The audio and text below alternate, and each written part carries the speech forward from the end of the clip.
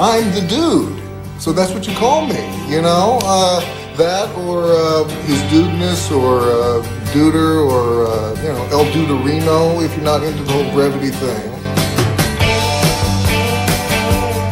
Thanks to Doedee Computers, Australia's largest Australian-owned PC manufacturer based right here in Adelaide. Scott Camporelli gave him the 3 votes on the weekend. Tom Doedee. Dude, good morning to you. Oh, that's very nice of you, Campo. Good morning. How are we going? Good, thanks, Tom. You had a good game. You did well. Thank you. Toby Green action in the second half, though. Yeah, not blaming you for that. It is a weird one because especially in today's game, you don't play on someone the whole day usually. So like he got a couple on me, one when I was off the bench and one when I wasn't on him. But you sort of finish the game and you're playing on such an elite forward, and you go, yeah, I reckon I went all right today. And then I come off and I see someone's checking their dream team or their fantasy, and he's had a pretty good day. And I was like, yeah, how many did he kick? Yeah, 4 goals. He kicked 4 goals, 4. Checking the stats after it, and then SEN team of the week and all this sort of stuff. I'm going, I played on this bloke, and everyone's getting around me, and then he's gone team of the week. So obviously I didn't do as good as I thought I did. That's the modern defender, though. You're chopping off, you're taking mark, you're doing other things. Pressing up the ground, leaving him out the back, and then hoping that he doesn't get it, in which case he did get it. But no, it was a good experience because he's someone I played on last year when we played against him, got the second half on him, and felt pretty confident going into the game, and he's a damn good player, someone who just pops up whenever he needs to. So for about a quarter and everything but the 5 minutes of the first half, it looked like all of everyone's Christmases had come at once as a Crows fan. What happened at that point that changed the game? Yeah, it's a hard one because you can't go into the mindset of every individual player, but it felt like as a team it wasn't necessarily complacency, but we shifted away from a little bit of contest Team D stuff and moved into a bit more of that offensive game, which at AFL levels that's usually when you get killed because you think we're just going to keep scoring, we don't have to worry about stopping them, and then that's when they come out of CB 3 or 4 in a row. Same thing in the fourth quarter where they just kick a couple where as defenders we didn't get our one-on-ones done, the mids didn't get it done in CB, forwards couldn't keep it in the forward line. And you shift that mindset, and teams like GWS who are so good at run and carry out of the back half, they've got great users and they've also got good forwards and mids. They expose you, and unfortunately for us, it led to a loss.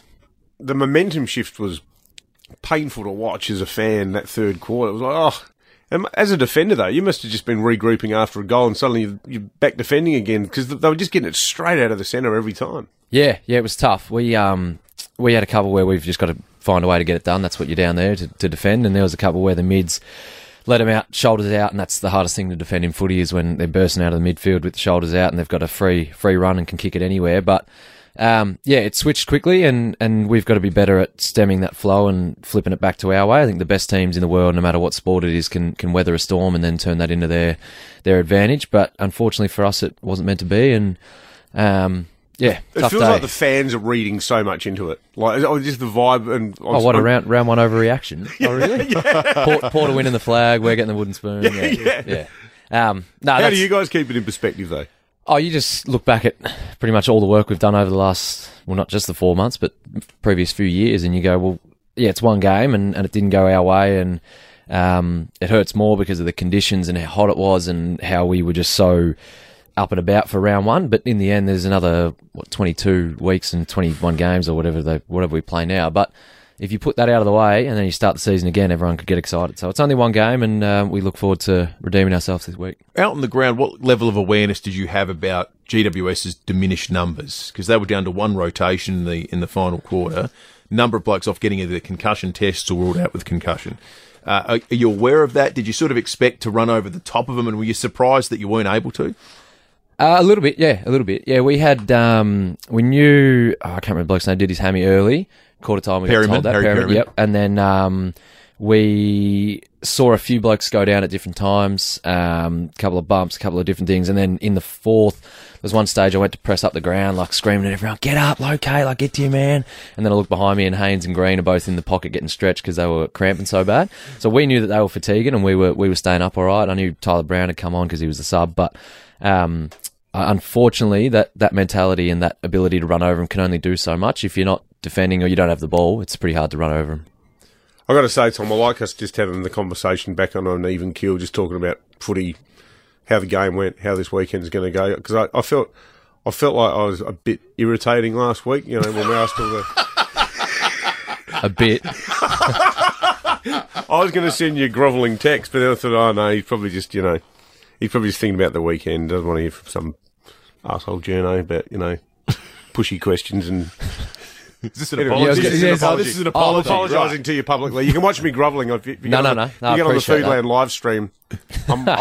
I'm quite brown, but I'm almost going red talking about it. I just felt bad. I thought we were leading into a question then, and I was just there's no waiting. question. But that's very kind of you. You can take this as a statement. I'll wait for Wheels next week, I reckon. Yeah. He's the hard man. It's not happening. He's bad cop. You're good like that. Would you like to make a statement on the Shane McAdam bump? You've heard all the arguments about it. No, thank you. You got any They're thoughts? appealing tonight, so I'm going to keep my mouth shut so that I don't get in trouble in that regard. Can we ask you a broader conceptual question about whether the bump is dead in footy? Because we asked Koshy about it yesterday. We asked our listeners about it. Do you think it's something that, setting this case aside, are we at a point now? And I mean, you know heaps about concussion. You were concussed. You helped my son with his school project about concussion. Correct. And he got an A.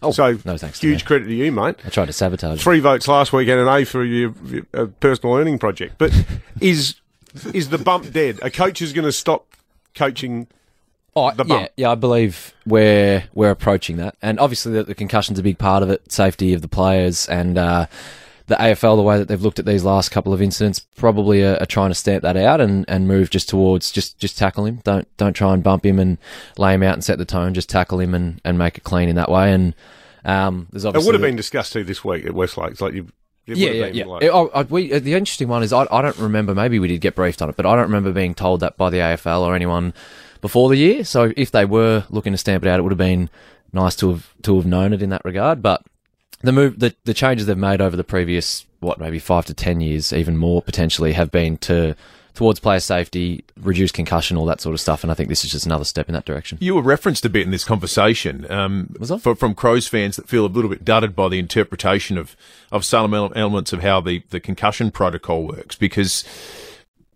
the delineating factor between Cozzy Pickett and the McAdam bump seems to have been that there was no concussion assessment of Bailey Smith, but there was of Jacob Weir from GWS, which Crows fans say, well, that feels like that shouldn't really be the determining factor, especially when sometimes after the fact an assessment gets made about the suitability of people to play. And that's what happened to you, wasn't it? Whereby you weren't assessed in the moment and then the vision came back and you were forced to sit out a game last year, sorry.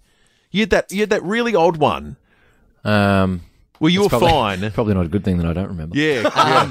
Maybe that is the concussion tournament. Which one was this? Last year? You got assessed. I'm just trying to piece together the order of events, but I remember that you were fine, and it was one of those ones where it just felt like, what's going on here? Because we were going to do an on-air concussion test where we asked you things like who directed Pulp Fiction. And so on. Yeah, true. Last year or the year before. Yeah, but there is a bit of... it's almost like if it's an obvious bump, you lay down on the ground for a bit, it's straight into the concussion protocol. But I'm pretty sure old mate got straight up, didn't he? Bailey Smith got straight up. But it seemed to be the total. That was the entire difference. Yeah. They both were assessed as fine. Yeah. There's obviously a bit of grey area that we need to sort out, because what the worst thing that can happen almost has happened, that we've left round one with way less clarity and way more confusion about what it looks like in terms of going forward. 100%. Well said. Which is obviously not the ideal situation after one round. It certainly is not. But that's all right. Anyways, moving on. Hopefully it's going to be not good having Shano. We'd rather have him for 3 weeks, so hopefully tonight goes well and he's back in the lineup. Richmond Saturday. Going to be a big one. They're a good outfit. They're a little bit different than what they used to be. Everyone sort of thinks they're huge contest team, stoppage and bully that way, but they're a bit more transition last couple of years, and they like to get the game on their terms and roll and go and play an exciting brand. So we need to stem that flow and play our sort of game and do it for 4 quarters, and then hopefully it leads to a win. But hey, we're back at home, get to play in front of the best fans in the game, and hopefully they get us over the line. Good on you, dude. Good on you, Tom. Thank you, fellas. Good back on track. Good to have you in, mate. Everyone's on an even keel. Yes. You don't need counselling? Yeah, no, all is good in the world. We're fine. We're fine. Right, I'm not coming in next week, but we're fine. David Penberthy and Will Goodings, 6 to 9, 5AA Breakfast.